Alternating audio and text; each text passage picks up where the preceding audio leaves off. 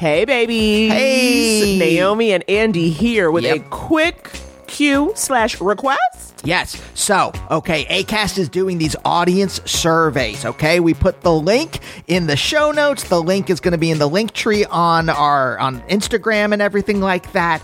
Here's the thing, Naomi. You know, we're already pretty choosy about the ads that we allow on the show. No weapons manufacturers. Raytheon, get out of here. Yeah, screw off, Raytheon. But we want to make sure that the ads are kind of tailored to y'all, okay? Right? Say you want to hear ads for A Different World DVD box sets. We need to know that. We can go out to them. We can get the word out. But we only can get the word out if you give us the word. So, you got to fill out the survey. It is quick, and it just lets us know if the ads you're hearing are the right ads for you. Yeah. So, get on over to the show notes where that link is, or the Couples Therapy link tree, and fill out that quick survey so we can pass the word on to Acast. All right, roll it.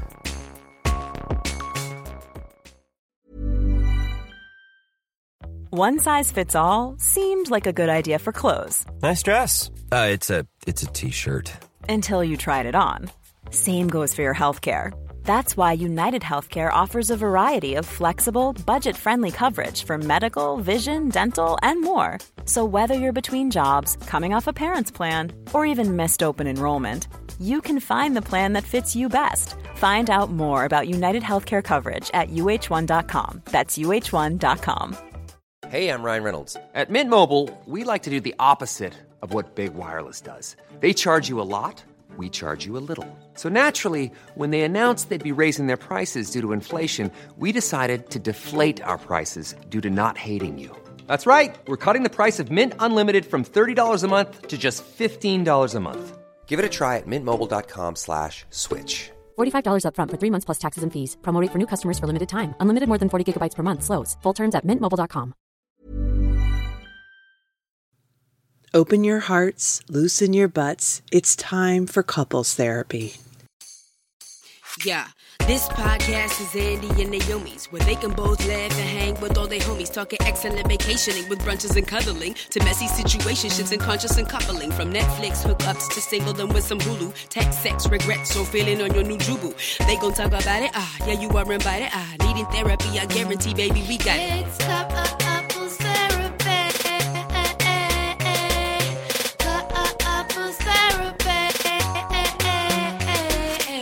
Welcome to Couples Therapy. My name is Andy. And I am Naomi. And we are a real-life couple of comedians. And on Couples Therapy in quarantine, we talk to good friends and great comedians about their relationships and answer your advice questions. Ain't that the truth? And this one is one for the books. I feel like we learned something new about our guest. I feel like we were learned able to something really get close. Old about our guests. I think we learned something borrowed about our guests. Did we learn something blue? Yeah, kind of.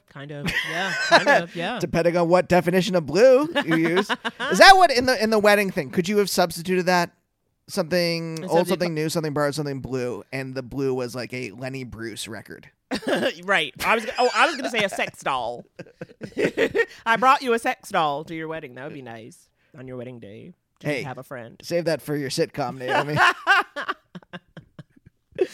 Well, you have already heard her dulcet tones. Our guest is comedian and writer Sarah Schaefer. She is wonderful. Sarah has a stand-up album called Live, Laugh, Love, and her memoir Grand is coming out August 11th. So make sure to cop that. I'm very excited. I've heard her talk about the memoir. I'm excited to hear what the deal is because, of course, I will listen to it on audiobook. Oh, you love an audiobook, baby. Can't get enough of them. Sarah is, we talk about how we became friends with her on this. We talk about, it's always been kind of intimidating for me because she was already pretty established when I moved to New York to start doing comedy. Mm-hmm. And so it's a kind of I will say this, a little bit of a mindfuck to become friends with some of the people that like I admired when I first moved to New York. Right. Yeah. But even still, like even now knowing them, like do you still feel the... Yeah. Little like we become better friends with like Tawny Newsome, and I listened to her for years on Comedy Bang Bang before we moved out here and got to be friendly with her. And that I always she's gonna be on the pod I think in the future, and like always end up sticking my foot in my mouth talking to her because I'm just tongue-tied. Oh, wow. That is so adorable. Oh. You guys, as always, we love to answer your relationship questions. And honestly, it ain't even got to be about relationships. Anything you want to ask, I'll give you an answer. Yeah, in quarantine, we're opening it up to any realm you want to ask a question in. So, as always, hit us up on the call-in line. Call me on my cell phone. Okay, the number is 323-524-7839. Call in. And of course, if you are scared to, you can always write down your question and read it like a number of people do. Also, you can just DM us on social media. And always be anonymous, honey. We don't need to know your name. I just like to know where you're at emotionally, and the voicemail helps me grasp that. But I think I've told you all I need to say. Yeah. Hey, you know what? We've got some great episodes coming up. Brian Safi, Nicole Byer, so stay tuned for those. But for now, here's Sarah. Roll it!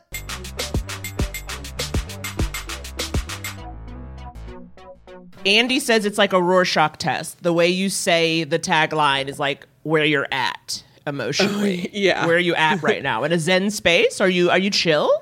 I'm chill right now. I'm okay. I mean, I'm riding the doom, I'm just sort of floating on it.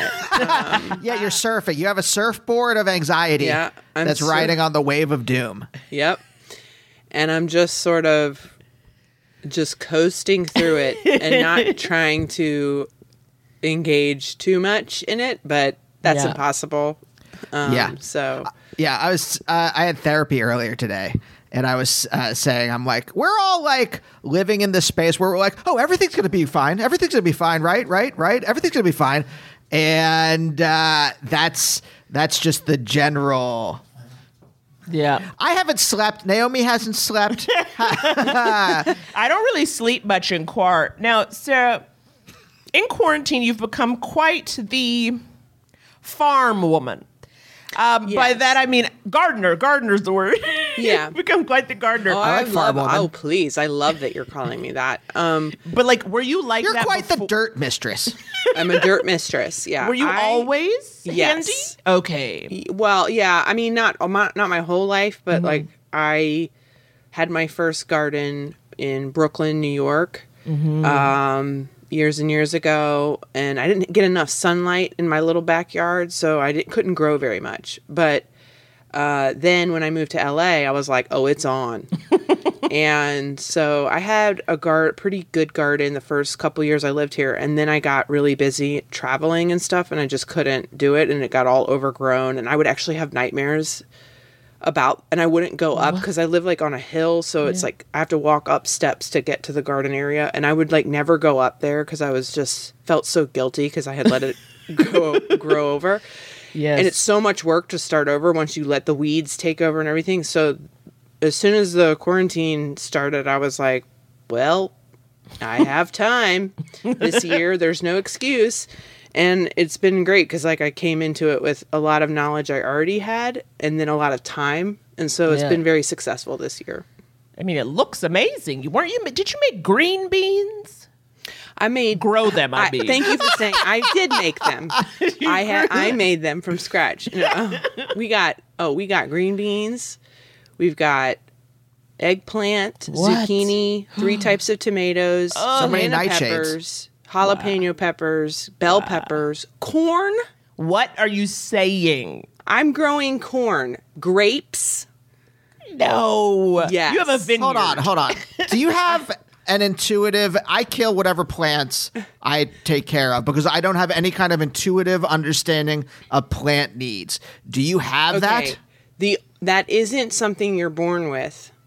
It is time. It just takes time. So the more attention you pay to a plant, the more you know it. And so you know what the soil feels like and what it should feel like. You kind of start to know what is going on with the plant based on experience. And I check on my garden twice a day. So that tells you how much. And now it's kind of self-sufficient more. And I still have to do.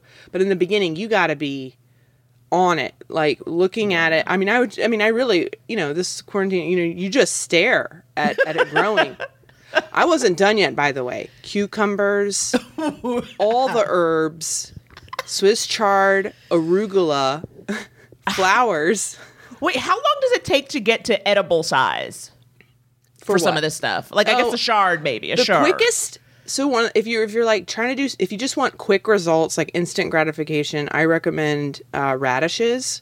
If you like eating radishes, disgusting. Yeah, I'm not a huge fan, but I figured out how to cook them that actually they taste good. It's like it just involves a lot of butter, like I'm with in. most things. Yeah, I'm in.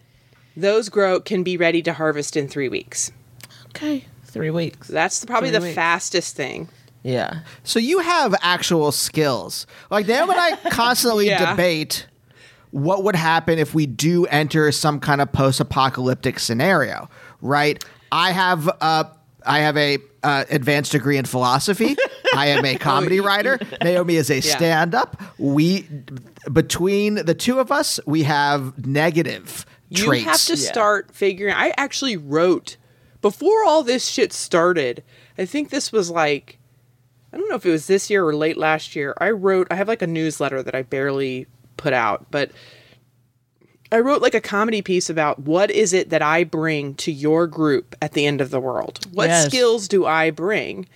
And I wrote a whole list of things, like jokingly, and like then the pandemic hit and I was like, oh, some of these are actually really good skills to have, like the gardening thing. Yeah. And I've been really wanting to, like Scott and I have just been obsessed. We're like, what is it that we would need to grow to be almost, if we really had to, we could be self-sufficient. Yeah. And you got to do beans because beans, you know, it's your protein. I mean, really what you want to do is you want to have chickens so that you can have eggs. Yeah. Okay. But I'm not there yet. That's a long way off. A friend of mine, him and his wife just bought chickens. They live in Virginia. Oh, yeah. Or Maryland. Virginia? Oh, Maryland. No, Somewhere there's around a woman. So I have a garden Instagram. And there's a woman who follows it who lives across, like, just maybe a half a mile from here. And she has chickens in her backyard. Wow. So people in LA, a lot of people in LA have chickens. Well, this is something I've been thinking about for years. There's this guy that I read for a while until he went insane, but he wrote a book called The Long Emergency. He went off the deep end. He was like What's a guy his name? I forget it right now because I haven't read him in a while. But like basically, he was like. He was very good at like seeing what the trends were and seeing like how society was going, and he was basically talking about how, you know, we don't have enough oil. Oil is the thing that powers modern society, and we just don't have enough to keep it going. At some point, we're going to come back to what he calls like a handmade society, right? We're going to have, it's going to be local. It's going to be I can't wait. Life is not going to be as complex as it is. And then he went off the deep end, and he was just like blaming like people with tattoos and quote unquote ebonics for. Okay. Yeah, exactly. Why does that happen? So many people I've noticed that were like really talented and maybe even like funny, or some writers and then you check in with them like 10 years later and you're like, oh, that's a neo-Nazi now. Yeah. I don't get it. I know. I don't understand it. Do you like the guy who one of the guys who wrote Father Ted? I love that. It's an Irish show. Yeah, it's funny. It was so funny, and he is this insane transphobe now. Graham Linehan. Yes. I didn't know who he was, and I kept seeing like tweets people talking about him, and so I was like, "Who? This guy is obsessed." I mean, it's literally every tweet is about how he hates trans people, and it's not just like, "I'm confused, I don't understand." It's like straight up mocking and going to war over it. And so I Googled him. This was literally like 2 weeks ago. I was like, who is this guy? And I Googled him. You know where it started? Where? In 2008, he got criticized for a transphobic joke on the show, the IT Crowd or It Crowd or whatever they called it. Mm-hmm. In 2008, that's what started it. Someone got mad at a joke he did in a show, and then it became his whole brand. Oh, Jesus. See, that's what it is. That's what happens. That's what happens to them, right? Yes. It's like they latch onto something, and it's like, there's nothing worse than apologizing. You know what I mean? And so then it's like, we got to double down. We got to KFC double down on this. And then it's his entire, that's what happens. I think that's why so many people where you're like, why did you become a Nazi? And it's like, because like you got heckled one time at a show in Paramus. And you feel like you owe it to the culture to stand by your joke. Like a KFC double down, it will kill you. It will. Thank you. That's why I said disgusting a KFC double down. You know it's two fried cutlets for bread and some bacon in there and some other things. And what an innocent time when that came out. That was the big news of the day, remember? The craziest thing that could happen, right? Oh, yeah. Remember when there used to be one piece of news? Yeah. A day? Yeah. But yes.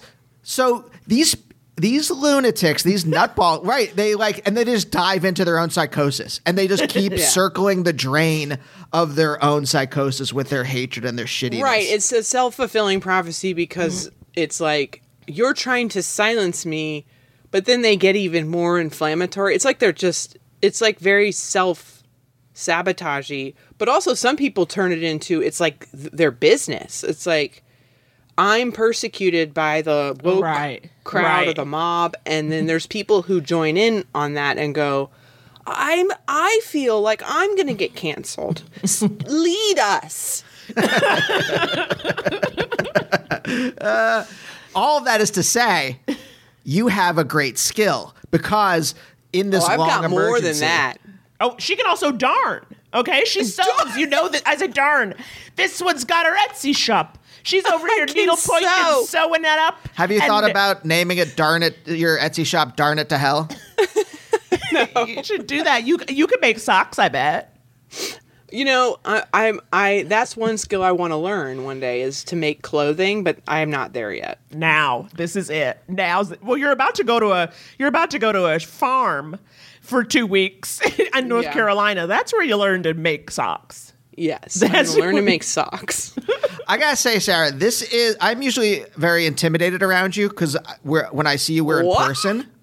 She's a cool customer, I know. Well, you're very funny.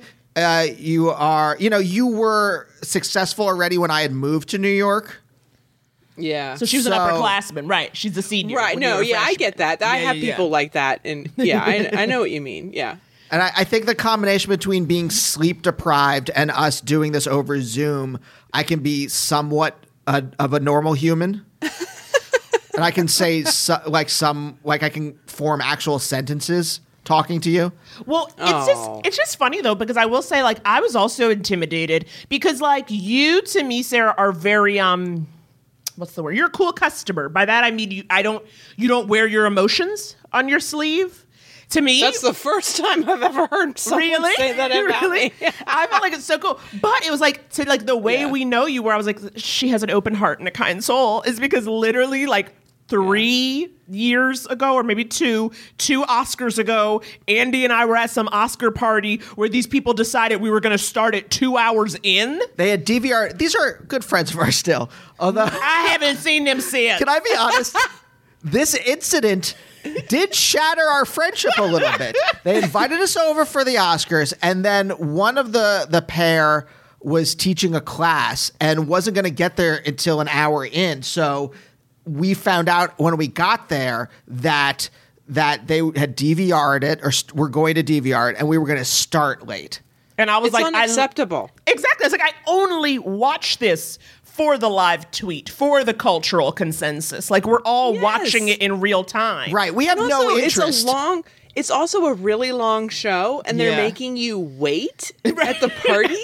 Right. So it's like we're not out of there till midnight. Right. And I feel like we have no interest in the Oscars otherwise. As much as we are here in Los Angeles, and I guess professionally we are supposed to be interested in them. I don't know. I hope my career doesn't go down the tubes for saying this, but I don't give a shit about the Green Book, and I don't give a shit. I think you're fine. I don't give a shit about the. You Green never Book. know. What if Farrelly hears it, and he's like, well, I'll put my dick back in my pants then. And I never get another meeting with Sony again. But then you like literally responded to my tweet and you were like, you can come to my house. And we didn't really know each other very well then. I know. And then I was also very much like, we must go to her. Like, it was literally like, we're gonna like, this is it for us. You know, and I feel was like, get over here. I know. We had moved here where we were like, we're making friends. We're meeting people. We're going places. And like, literally, I show up at your door, 20 minutes in, and I'm like, thank you for a refuge. It was so fun. It was I so had such a beautiful. good time. From the ashes of one friendship, a new friendship is born. Exactly. You came you came for as a refugee to my home. Truly, I did not turn you away. Like, you were literally my Statue of Liberty. You took your tired, you're tattered, you're torn. Okay, and we ordered Thai food, or Chinese or something. It was really good. And we were just like, oh my God, thank you so much for being a port in a storm. Sorry, I was just imagining what kind of refugee camp is there for the Oscars. For people trying to watch award shows. Right. So it's the tents. It's all the tents that you imagine in a regular refugee camp, but then a giant flat screen. Yes. That's good. That's good with a makeshift red carpet. So a step and repeat that just has the country of origin. Yes. Yeah. Yes. So, I mean, I just knew you were such a kind soul. You know what I mean? And I just think that's so nice of you. I would have never done that for someone else. Well, you know, I'm lonely, so I got something out of it too. Wait, is that true? Oh, I'm always alone. I'm a little bit of a lonely. I have like a loner vibe a little bit. Like I don't have. I always feel like I'm on the outside of every scene. It's just my general state of, like, you know, social media has made it so much worse. I mean, because you look and you're like, everyone is at brunch. Why didn't they think to invite me? You know, or someone will be like, I'm on a text chain with blah, blah, blah, and blah, blah. And I'm like, why am I not on a text chain? Although I was on a text chain of women comics for a while. And I wasn't on it. I'm kidding. It's okay. No, you weren't, though. Naomi, you're not kidding. No, I wasn't. We'll talk offline. I had to get out of it. For reasons I won't go into, but it was... I was so excited to be in it, and then I was like, this is a nightmare. Can I, wait, I know you don't give specifics. I know you don't want it, but like, was it infighting? Was it like these people have revealed themselves to not be the kind of people I thought they were? No. It was gossipy. It was an overwhelming amount of messages. And there were some people who I think maybe poisoned the well a little with the amount of texting and the type of texting. It was just like, and it was really when the pandemic hit is when I was like, I can't be a part of this anymore because the text chain was starting to stress me out because it was all about what's going on. Right, you know, right. I hear this is a cure type. Oh no! You know, my friend of a friend works in the CIA. Oh no! Okay. You got to stick rose quartz up your butthole. That's what I thought you were going for, not just like you have to drink bleach. No, it was. It's like I actually went off and, you know, I text with people individually now from that chain. But yeah, you must. It was a lot of people I didn't really know, and that was part of it. Now, we're going to answer some people's relationship questions. And so before we do that, you know, I like the listener to kind of know where you're at, what you're about. You know, and you mentioned, you said like you kind of have like a loner vibe, and you do have a partner, a gentleman caller. And he, to me, is also a cool customer. Like, you're both very mellow people. Like, I feel like your home is very quiet. You know, it's like clean, it's serene. We are gardening. You know what I'm saying? And so, yeah, we are homebodies in a way. So we have had, in a way that, you know, we are not people who go party a lot. We're not real social. We like people coming over, like a couple hanging out. You know, we like small gatherings. So, and we just both. His name is Scott, and he's my second husband. And wait, did you have a husband before? Oh, yeah. What? How do I not know you had a husband before? Well, you met me when I had stopped talking about it every single second of every day. I had moved on at that point from just talking about it. Wait, how far in the past was this? So I met my first husband when I was 19. Oh. He was my first boyfriend, first everything. And then we got married at like 27. Oh my gosh. And then we're divorced at 30. My God, that's so many years. Yeah, we were together for a long time. Yeah. And then I was single for like a year and a half. And then I met Scott. Yeah. And so Scott and I have now been together 10 years. And we just got married in November. So wait a minute. So for health insurance. I love that. That's the most romantic thing you could do. Also, wait. So have you taken 2 lovers in your lifetime? Oh, no. In that year and a half. Okay, you got out there. I did some stuff. Okay, you got out there in those streets. I had some fun. Yeah, no. And then, of course, there's been many, many since. Yeah. Meeting Scott. right. To keep the relationship fresh. But that's always with him in the room. Sure. But he can't look. He can only listen. He has to face the wall. Is he allowed to smoke a cigarette? Yeah. No, but we're very well suited for each other. We both are we really love projects and hobbies, and we just get along really, really well. We argue, but and we also can go long periods without seeing each other. Like I would be on the road a lot, and we weren't like constantly checking in, but so that's what this pandemic has kind of been, is like, oh, where's the break? Yes. Yep. Coming. Yep. I need you to go away. Yep. Well, one of our mottos here on Couples Therapy is gotta miss a bitch. Okay? Yeah. For love to thrive. You cannot see each other for some portions of But are you time. feeling... So I'm having a weird sensation right now because I'm about to go on this trip. Now, full disclosure, I may cancel the whole thing still. Because and he was going to come, but he's feeling really nervous. Like, it's been the decision of a... You would think we were deciding, like, if we were going to have kids or not. It was just the most stressful decision of, are we going to go on this trip and how do we do it safely? And I'm feeling, because he's not coming, I'm feeling separation anxiety about it. Yeah. And I think it's because we are in such a scary time. And if you are lucky enough to have a partner that you live with, that you get along with, that you're now addicted to that person in a way that I'm like scared to be away from him. Yeah. When normally I would just be like, not even a second, like, bye. Just gone for 4 weeks and not even talk the whole time. Just A Sarah-shaped hole in the door. Just walking out. Right. When out. I see people who are on the road away from their like significant others and they're FaceTiming, I'm like, ooh. That's a lot of effort. But now I really am like, oh my God, like it's like someone's pulling away my teddy bear. Like I don't want him to. So I know what you mean. No, the codependence is real, but then it's like I noticed this weekend, like I kept just being like, Andy, you know I love you, right? Andy, how you doing? Andy. Like I just like would keep like petting him and shit and like check. Like I just found myself very much like, where are you at and how do you feel? Like I was. Well, at first you go, you know I love you, right? And it felt like it was like right before you hit him with a hammer. You know I love you, right? Break his ankles. Oh God, I am. How am I supposed to write the book that you wanted me to write?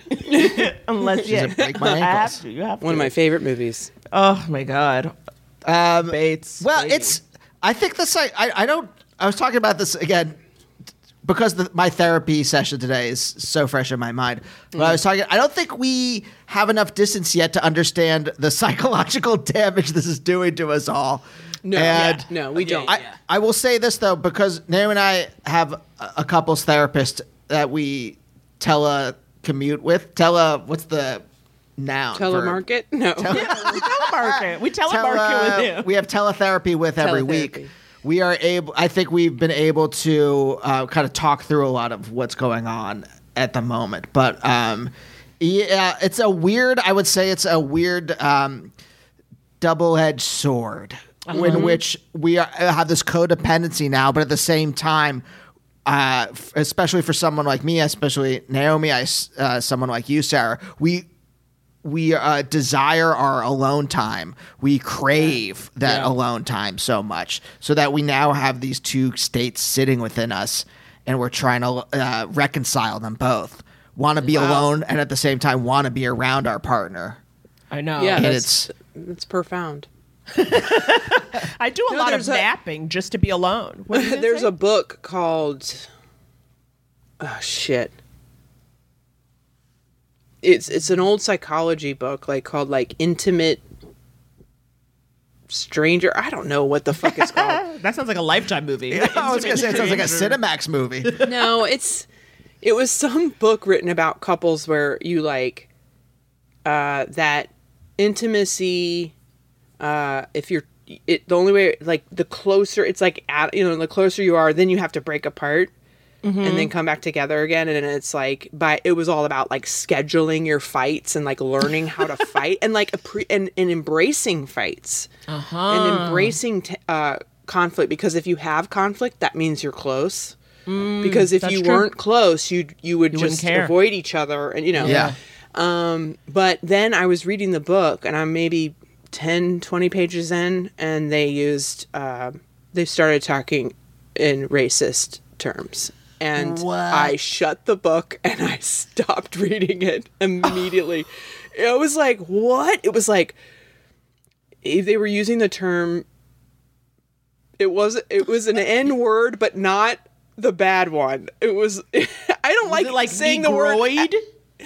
No, it was just Negro. They were just saying Negro. I just don't like saying any of those words. From? Was this book from 1960? Yes, from the 60s. Oh, and, no. And it you was need updated relationship advice. But it was racial stereotypes, Jews fight about money, and it was the anger in the black man. It was just it was so fucking bad. Oh my God. I immediately stopped reading it. Yeah. By the way, it's insane to me that that's our stereotype. It's like no one else in this fucking world cares about money. We're the only ones. We're the weird ones. We care about money in a capitalist society. It's everyone's arguing about money. I'll take food. You want to give me a good we talk about food incessantly. Jews. Yeah. You mean. Yeah. Jews. What's the that Jews? Well, and then the white what is that?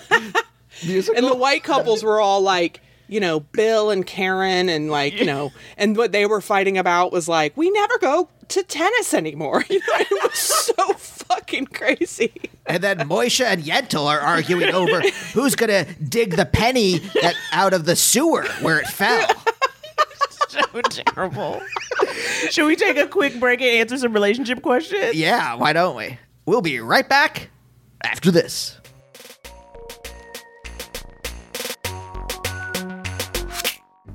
Hey guys, Naomi here. Just wanted to take a quick break to remind you guys that Couples Therapy does have a Patreon. And we also have merch. Now, if you want to become a Patreon for just $5 a month, you will get 2 bonus episodes and tons of other bonus content. So hit us up at patreon.com/couplestherapypod. And if you feel like wearing the love you have for Couples Therapy, go to our Merch Now page. couplestherapy.merchnow.com. You can get t-shirts. We've got the Couples Therapy logo in a gorgeous, vibrant red. And we've also got our Gotta Miss a Bitch tees in blue. So check them out. Hit us up online. And you know what, folks? We know times are tough. If you don't have any disposable income and you still want to support the show, we would love it if you could subscribe on Apple Podcasts or wherever else you listen to the show on. If you could write us a review, 5 stars, rate it. It would be a huge help for us. We would love you to the end of time. Most definitely. Most deaf. But regardless, however you can help us, we are grateful. So thank you so much. And now, back to Sarah.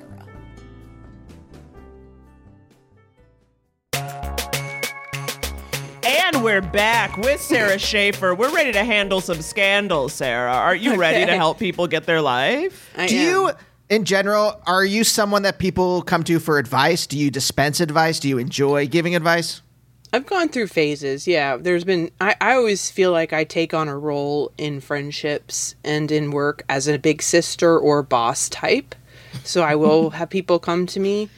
And I used to be very... I'm Sandra, and I'm just the professional your small business was looking for. But you didn't hire me because you didn't use LinkedIn Jobs. LinkedIn has professionals you can't find anywhere else, including those who aren't actively looking for a new job, but might be open to the perfect role, like me. In a given month, over 70% of LinkedIn users don't visit other leading job sites. So if you're not looking on LinkedIn, you'll miss out on great candidates, like Sandra. Start hiring professionals like a professional. Post your free job on linkedin.com/people today. Hey there, it's Michelle Norris. I'm host of a podcast called Your Mama's Kitchen. When I travel, I'm usually looking for a way to find a taste of home when I'm not at home. And one of the things I love to do when I am at home is entertain. And Airbnb allows me to do that. When I was in California recently, I rented a house that had a great kitchen. And when we were sitting around the table, we were all thinking, we're in someone else's house. Someone could be in all of our homes as well. If you have a home, but you're not always at home, you have an Airbnb.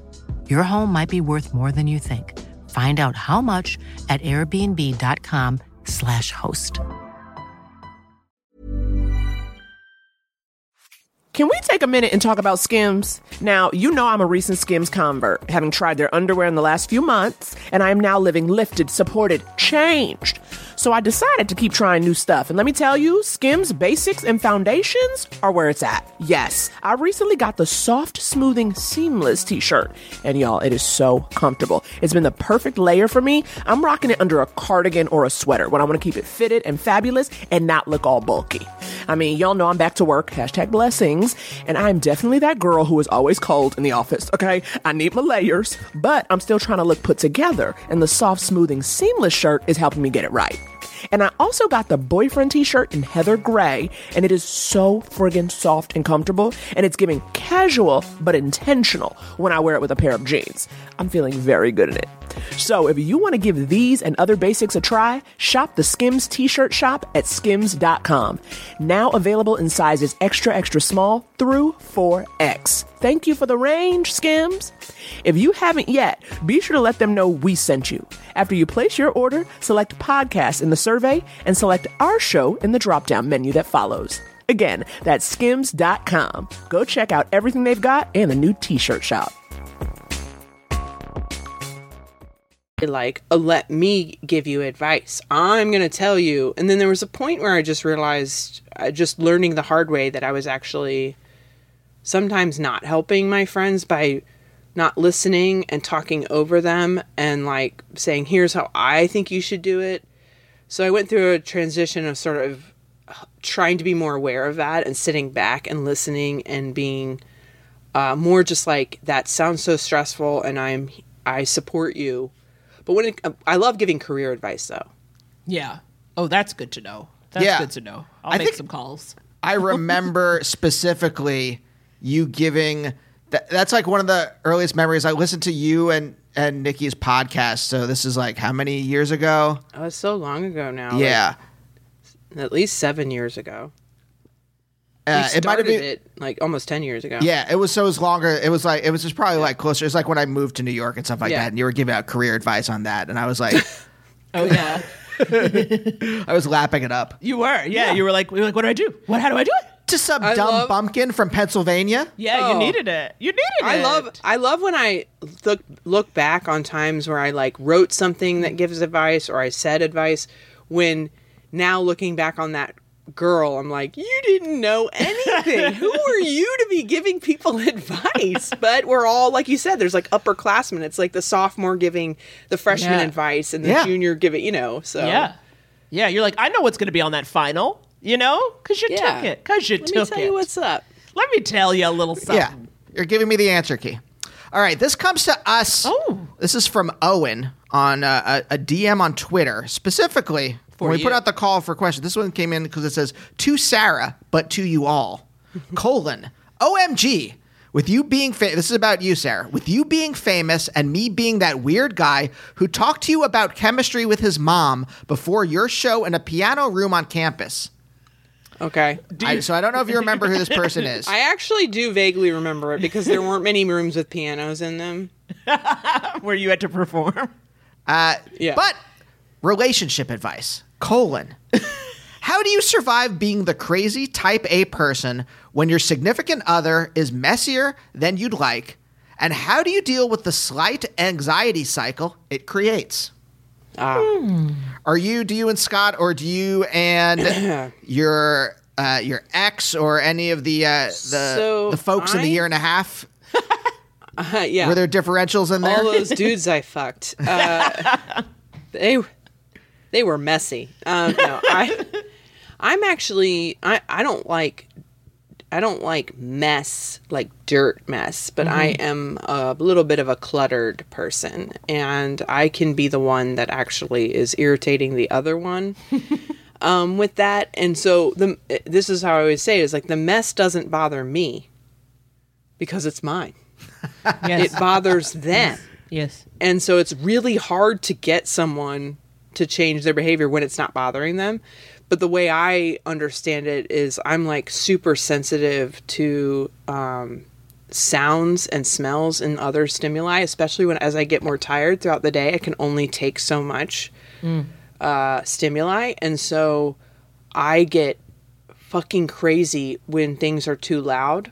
I could just be like, turn it, it hurts. Like it makes me feel that anxiety of like, and so it's taken years for me to try and explain it. Finally one day I was reading some article about like being a highly sensitive person and having like hearing issues and all this. And I was like, it's a thing. Like I was explaining it to him. I was like, it's not. And so we've done like experiments of like, so when on the volume knob does it physically hurt your ears? So I'll turn it up and up and up, and I'll say, that's when it hurts my ears. And then he'll turn it up and up. And when does it hurt his ears? And I'll say, so the feeling you get at 42 is what I get at like 21. Yes. So, and it's hard to convince someone of that. And it's taken a long time. Oh, that's brilliant. For him to believe me. Yeah. Because I thought all this time I was just being a bitch.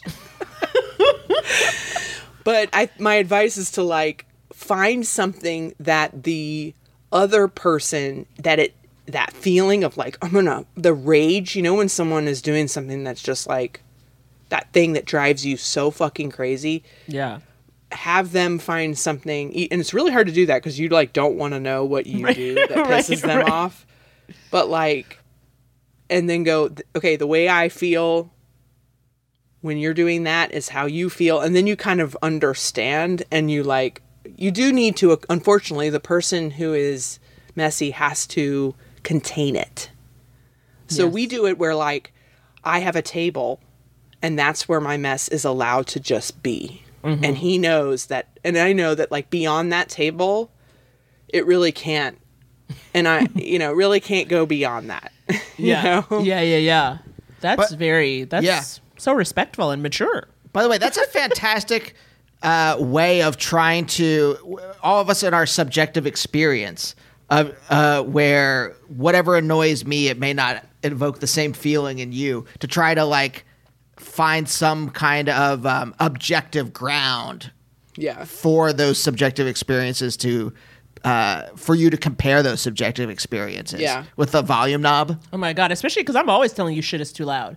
It's just like when I watch TV, I watch it at like 8 or 9. Okay? Yeah. When I'm going to bed, it's down at a 1. I want a low murmur.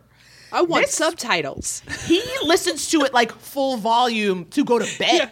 And I'll be like, but how are you going to sleep if it's right there and there's a theme song and like it's so loud? It has to drown out the thoughts. The point of the volume.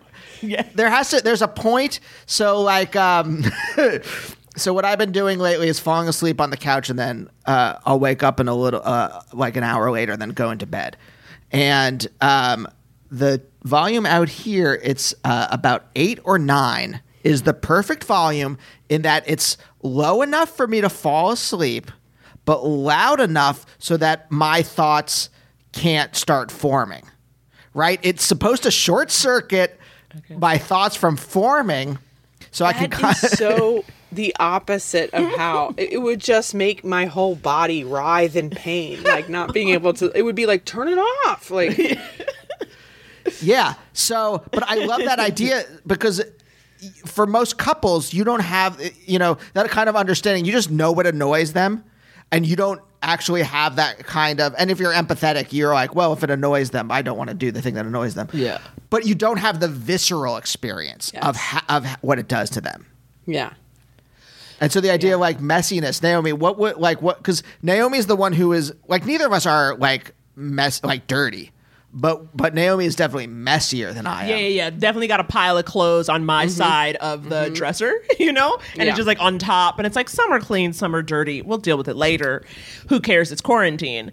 Yes, also, but outside of quarantine. That You're trying to act like it's just quarantine. Your behavior didn't change over it. It's a global pandemic. That's why.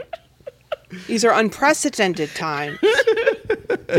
But you told me as long as it stayed on my side, it was fine. Right. Yeah. No, well, see, and that's another thing. I think it's not just giving in completely to the other person.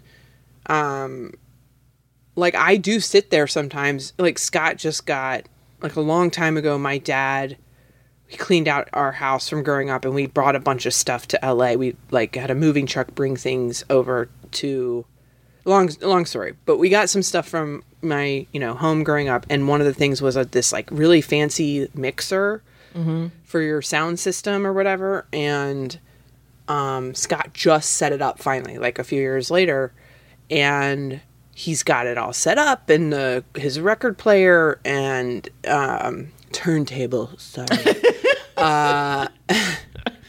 and like he's got a chair set up perfectly between the two speakers so he can like analyze each album. He's like dust swiffering each album. Like, it's really, this new person has arrived. Was he putting like Rush albums on and then like all kinds of stuff? So he puts it on, and I know he's so into it and he loves it that I'll let it go for 5 minutes where it's at a volume where I am truly just like bearing down, like it's too loud, or so I'll either leave the room just to be like, you can have your time to do that. Yeah. But I will let it. I don't try to just be. I try to go into like a Zen state sometimes and just be like, I'll take it for a little bit. I can tolerate it for a little bit. Disassociate momentarily. Yeah, I do. I go somewhere else. Oh my God. Is there a thing like, so, I mean, we've come to some kind of detente about the messiness, right? Yeah. And it's just been like, if I don't like the mess somewhere, I just clean it up. And there's no problem with that. Oh, he's not allowed to touch my mess. Okay. Okay, that's good. Because he'll fuck up your system. You have a system. System. Yeah, I get that shit. Yeah, you got Do you have a system? No, but I know what's up in my pile. You know what I mean? Like, I know what to grab when. It's just, I don't, honestly, I need more drawers. I need more shelving. I don't have enough room for everything. Her desk, do you guys remember Fraggle Rock? Do you remember the trash person? Trash heap. Oh, yeah. Trash heap, yeah. She was sassy. Yeah, that's Naomi's desk. That's me. That's me. That's my desk is a trash heap? I was going to call you a trash heap. She's actually not a trash heap. She's a compost pile. All right. Thank you. That show was real hippie. Hippie. It really was. Oh, yeah. Fraggle Rock was the show. Oh, yeah. Loved it. Do you remember when the yellow one became vegan? I don't remember anything about Fraggle Rock. That was. No, that's a whole thing. Wait, for real? I was just pitching. No, there was something like Mowgli or whatever. Like she did. There was something about like the whole diet chain of there was like a collapse of the systems, like the little doozers, those little like construction miniature guys. The workers they exploited, you mean? Yeah. Well, they ate the little crystal things that they made. Yeah. So there was like something where the chain of life was disrupted and they all had to learn a lesson about like ecosystems. And it was really, yeah. Oh my God. I got to rewatch Fraggle Rock. What? Okay. So wait, no, but the question. Well, hold on. The question I was going to ask Naomi is: there something about me that is the thing? I'm trying to find the same thing that Sarah and Scott did. Is there a? What are you asking me? Is there something that I do that's the equivalent of you making a mess? Oh, something that works my nerve, you mean? Why would you ask me that in front of company? In my company, I mean Sarah. Yes, there's stuff you do that work my nerve. But I let it go. You taking forever in the bathroom. Fair. Forever. Fair. And I had learned to live with it. And it was a problem for us for years. When we started living together, I was like, oh no, do you really do this every morning? Goddamn near an hour? Okay? Hold on, that's exaggeration. To get ready, like if we were going out. To get and like you have one bathroom? Yeah, exactly. Yeah. So these are problems that could be solved with money. Well, who you telling, sister? I'm like, literally, my dream is just a yard and another toilet. And if I just had those, you think we got 2 bathroom money? Yeah, we got 2 bathroom money. I had actually started working for the first time in 10 years. I had started doing jokes about Scott on stage. I'd never talked about him on stage before.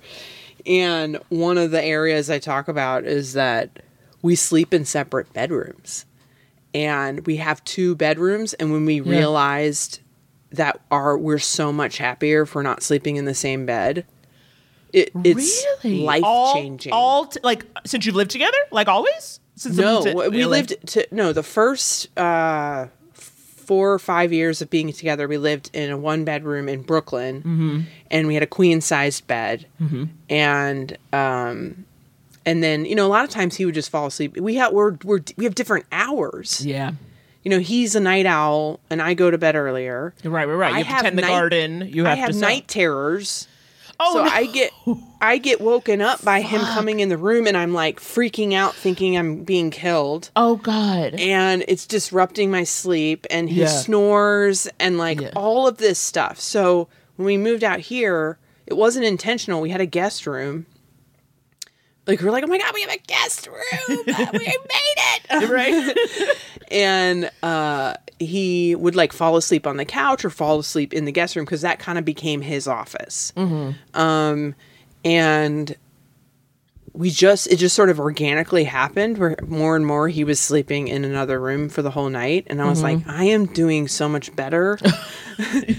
And we just were... we kind of panic sometimes when we go travel somewhere. We're like, we have to sleep in the same room. Oh my God, what are we gonna do? But we do fine. But we whenever we have to sleep in the same room, it's totally fine. But there's no shame behind it. At first I was like, I wouldn't want to tell people because I was like, well, that must mean there's something wrong with us. But I was like, but we're so much happier, so why would anyone care? Right. And I make jokes about it on stage. I'm like, it's... And I haven't done stand-up in so long. Please just let me tell this joke. Please. Okay, I'm trying to remember it now. So sleeping in separate bedrooms is perfect if one of you snores like a beast and the other is a beautiful angel that never makes a sound or a smell. And then I go on and do a bunch of different, sleeping in separate bedrooms works if one of you is this and one of you is this. And one day we'll do stand-up again. One day we will. Naomi. It'll happen. People are doing it, but I am not one of those people. No. I mean, I've been doing some Zoom, but I don't call it doing stand-up. I'm just kind of talking. That's something else. Yeah. Yeah. That's called becoming a YouTube star. Right. Exactly. Yeah. It's called becoming a Twitch streamer. I don't even know, but I'm just like, that doesn't seem normal to me. In terms it's of not. stand-up. I know. We do our show now on Twitch, and I'm always just like, what? Even when I do it, I'm like, Twitch.tv? Who am I? You know what I mean? I never thought I'd get here. I never thought I'd be telling you to watch Twitch.tv / Couples Therapy Pod. Andy, do we have another question for Sarah? We do. This one. So I wanted to start off with a little softball. A softball. Right. Uh-oh. Is this real long? Here's what we call a doozy. Oh, my God. When people come through with 20 paragraphs, with a Reddit post. TLDR. Yeah. Am I the asshole? No. Anonymous. This comes to us at our Gmail account, couplestherapypod.com, earlier this month. Anonymously. My boyfriend and I have been together for 9 years, and we've been living together for 1. I moved into his house. Okay. He keeps telling me he's depressed, but he's not making an appointment to talk to anyone about it. He told me I was depressed as well, so I started seeing a virtual therapist about 6 months ago or so. I've had a few losses in my life, my brother and my father, so I believe he's right about my being depressed. I feel bad about him. I feel bad for him, but I have had to shoulder most of the activities to keep our heads above water around the house, like dishes, making dinner, cleaning up after making dinner, sweeping, feeding the cats, litter boxes, and slowly cleaning up the trash on the back deck that was here when I moved. Ooh. So she moved. When she moved in, right? The stuff that was in there when they moved in. His house, and the back porch was full of trash. There was an issue, yeah. Mm-hmm. We both have a lot of stuff, and I still haven't been able to unpack much from when I moved because there's not much space, and a lot of my stuff is in storage. And a lot of his stuff as well. He's working a little right now, but not much since he has a 10-month position at a university. I have a higher stress and more demanding job, and he's often criticizing me for working too much. Okay. Oh, boy. There's almost, in long emails, there's almost always a point where we go, uh-oh. Right. You just know. You know. It's not getting any better. I have deadlines to meet and want to make sure I meet them because I'm a consultant and have a contract to keep. Well, of course. I guess my question is, how do I help him out of this in order to start helping make our home more habitable? Parenthesis, besides continuing to ask him to make an appointment to talk to someone, end parenthesis. I let him know how hard it is for me, but I feel guilty for saying something. We don't always communicate unless it comes out of frustration, which I know is part of the problem. Granted, I'm not perfect. I have a hard time taking criticism about myself, but I have promised him I'll work on it. He says he'll try, but I worry when he says that he's doing the best he can. Thank you for your help. Anonymous. Okay. Ooh, that's stressful. It's stressful. Yeah. Sarah, any thoughts? Have you ever been in a situation like this? With a lover or a friend? You know what I mean? Like somebody where it's like, you are clearly not doing well and not taking any action to see if you can be better. It's like, he's a brick and you're drowning slowly off the coast and I'm getting nowhere. Oh, yeah, it's not good when it's so stressful to begin with. And, you know, when I first moved to LA, I was really depressed. And at some point, Scott was like, I mean, we fought a lot about it because I was so just sure that I was handling it the way I should be handling it. And he was trying to like silence me in a way. Like he was like, I don't want to hear about it anymore. No. Because he thought that would help me, you know, to not keep I was talking like, about it. I was obsessing and fixating on certain things. And he was like, I don't want to hear about that anymore. And, you know, but I'm like, but then I have no one to talk to and I'm embarrassed that I'm obsessed with this. And because it feels, I just feel it was making it worse. He was only making the shame of it worse. And so, finally he was just like, you need to talk to someone.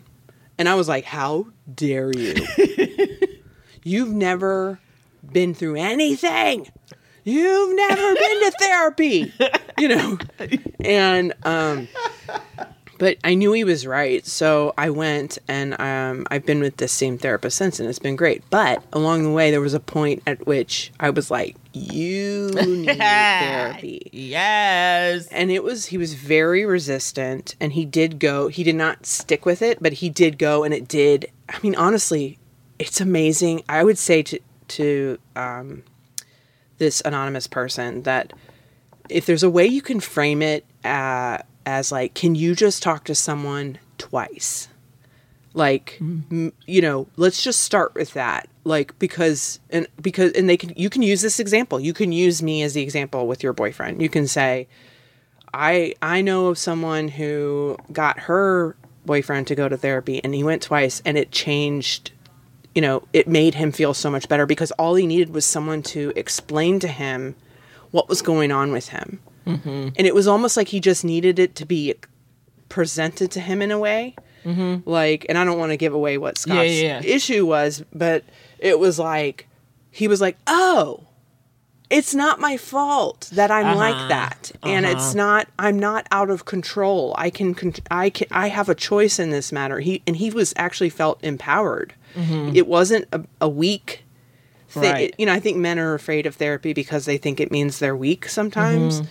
But in fact, it was like going to the gym twice and a dude telling you how to do a squat properly. And you may never have to go correcting your emotional form. Yeah, like, oh, you've been doing this wrong this whole time, and I just needed to show you this, and now you... And I think Scott should continue and go back, and you know, everyone should, but just the little change that happened there has been, like, just revolutionized our relationship. Wow. And so, if you can frame it in a way of, like, can you just try to find someone to talk to... Just like go twice. And if you don't like it, you know, like put the real low pressure. Maybe you've already done that. Mm-hmm. But, and then, I mean, honestly, it sounds like this person is putting a lot on you and that it's really unfair and they need to take responsibility. And I think there could be a point where you have to say, like, I will leave if you don't go talk to someone. And this is me saying this out of love for you. Because that's how Scott put it. He was like, I'm saying this because I love you. Mm-hmm. You know, and do that at a moment where you're not fighting. Like, it's Sunday morning, and it's really scary to do that.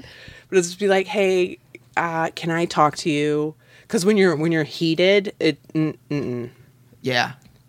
a good scene. But when you're like, hey, can I talk to you? This is what I think, and I'm just saying this because I love, like, you know. Well, I think that might work. I don't know though.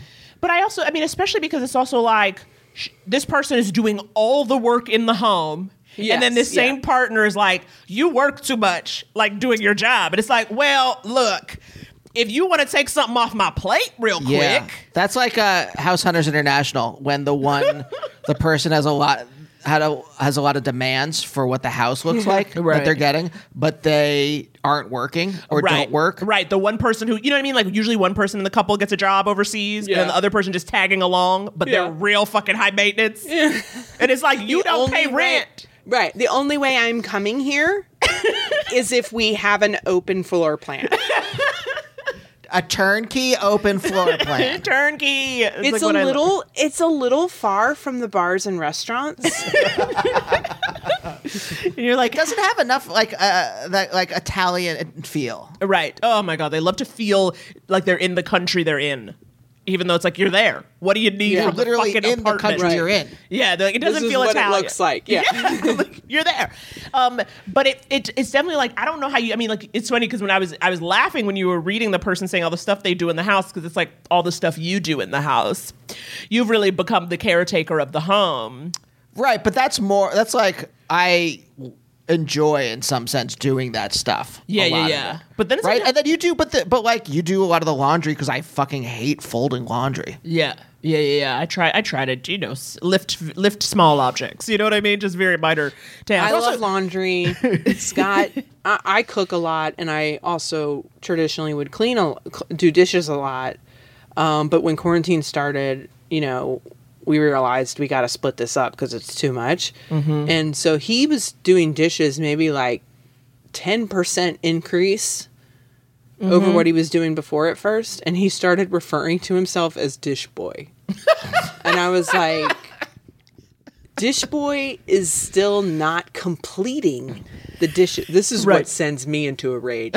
He's like, I did the dishes, and then I go in there and there's like 3 soaking pans. You know, there's just shit piled up. Like, it's not put, like, instead of putting the dishes away, he just sits them on the counter because he doesn't know where they go. Like, how long have we lived here?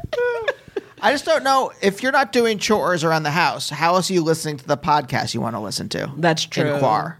That's how Andy he's always like, it's fine, I'll just listen to a podcast. And so suddenly he sets up his iPad and gets something going and then starts working, and Yeah. And we have a good division of labor at this point. That's good. So you have this person, he has to want to change.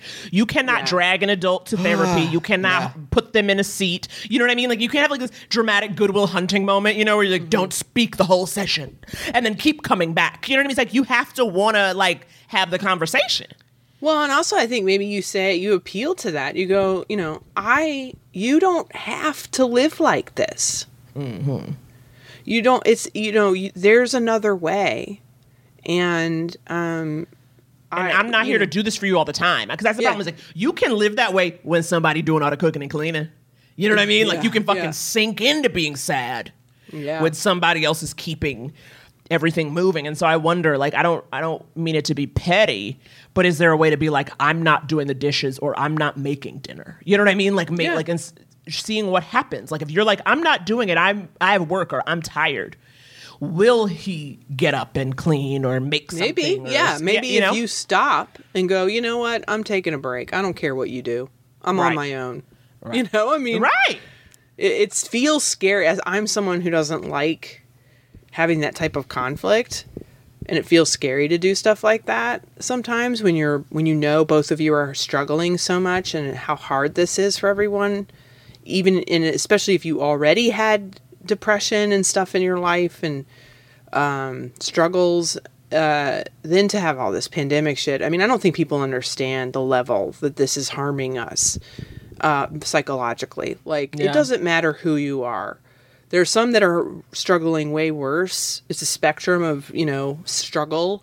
Mm-hmm. But I was thinking, like, you know, like, even celebrities, I'm like, what are they doing? They don't have their red carpets and going to set, like, you know, everyone's identity is being like ripped from them. I know. You know, like, they have to like be with their children. I think a lot of people like, and I joke, it's not even, I'm like, you know, I'm not trying to be glib, but it's very hard, I would imagine, you know, you have children and like most of it is kind of predicated, you know, at a certain age, them like going off to school for 8 hours. You know what I mean? Or like, like, and like that's your recharge and that's your reset. And then suddenly like, nope, you don't get that at all. Culture was shattered. Nightmare. We went through a paradigm shift.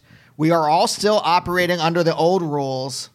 Yeah. Even though everything has changed and we're like, I remember the first month or two of Quar, I was still trying to learn how to live life in this new world, and I still don't know. We're 4 months in. Yeah. I still don't really know how. I'm just like kind of like muddling through. Yeah, and we've been like having lots of conversations about like, I mean, we were already having these conversations, but now, and because I always think this way, but Scott really, I was trying to get him like, because we decided a few years ago not to have kids. But it was a very difficult decision. And, you know, I had lingering, like, you know, am I going to regret it? What does family mean to me? I love children, but how do I want to become like the lady on the end of the block that like maybe the kids think is a witch at first, but then they find out she's helpful. Do you know what? I want that. I want to be that woman. Yes. I want to be like a part of the village that raises the children and is helpful, even not just kids, but adults. Like I want to be an open heart and have a family somehow here. This is what she did for us. Yes. Let us in the home. You opened your door. Like, you opened your door. I want to do that. Yeah. So, but this pandemic has brought it really into relief. Like, and he is understanding it in a way where it's just like, who are we besides just us? Uh-huh. And we're talking about ways, you know, because this could last for a really long time of like, and just even beyond it, because it's a new normal now. Mm-hmm. It will never be the same. Of just who is our family. Mm-hmm. And, you know, we have family, like back home and all that. And we love them and we'll always be part of that family. But here, like our day to day is who is our community and all the George Floyd protest. I've been calling it the uprising because it's not obviously just not about George Floyd anymore.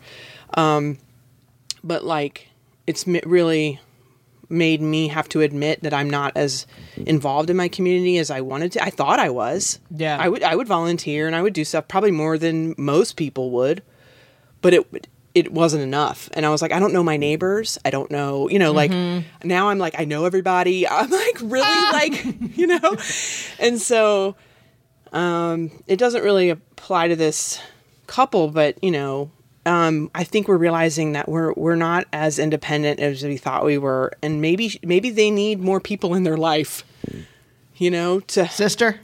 Yeah. You're speaking the truth. Yeah. Speaking the truth. Y'all want to join up? Yes. You want to pod up?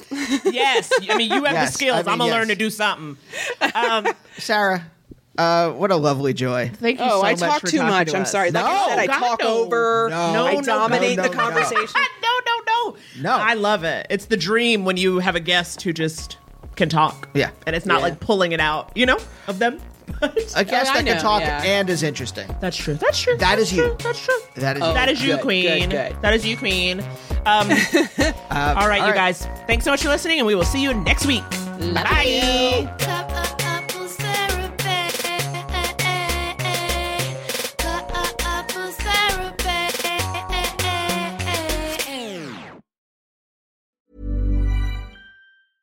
Even when we're on a budget, we still deserve nice things. Quince is a place to scoop up stunning high-end goods for 50 to 80% less than similar brands. They have buttery soft cashmere sweaters starting at $50, luxurious Italian leather bags, and so much more. Plus, Quince only works with factories that use safe, ethical, and responsible manufacturing. Get the high-end goods you'll love without the high price tag with Quince. Go to quince.com/style for free shipping and 365-day returns. Hey, folks, I'm Mark Maron from the WTF Podcast, and this episode is brought to you by Kleenex Ultra Soft Tissues, your ally to help tackle your allergy symptoms this season. I love the change of seasons, but nobody loves pollen and all those other things floating in the air that make you sneeze during this nice weather. Kleenex Ultra Soft Tissues are hypoallergenic and allergist approved, so fight back against watery eyes and runny noses without worrying about irritating your skin. For this allergy season, grab Kleenex and face allergies head on.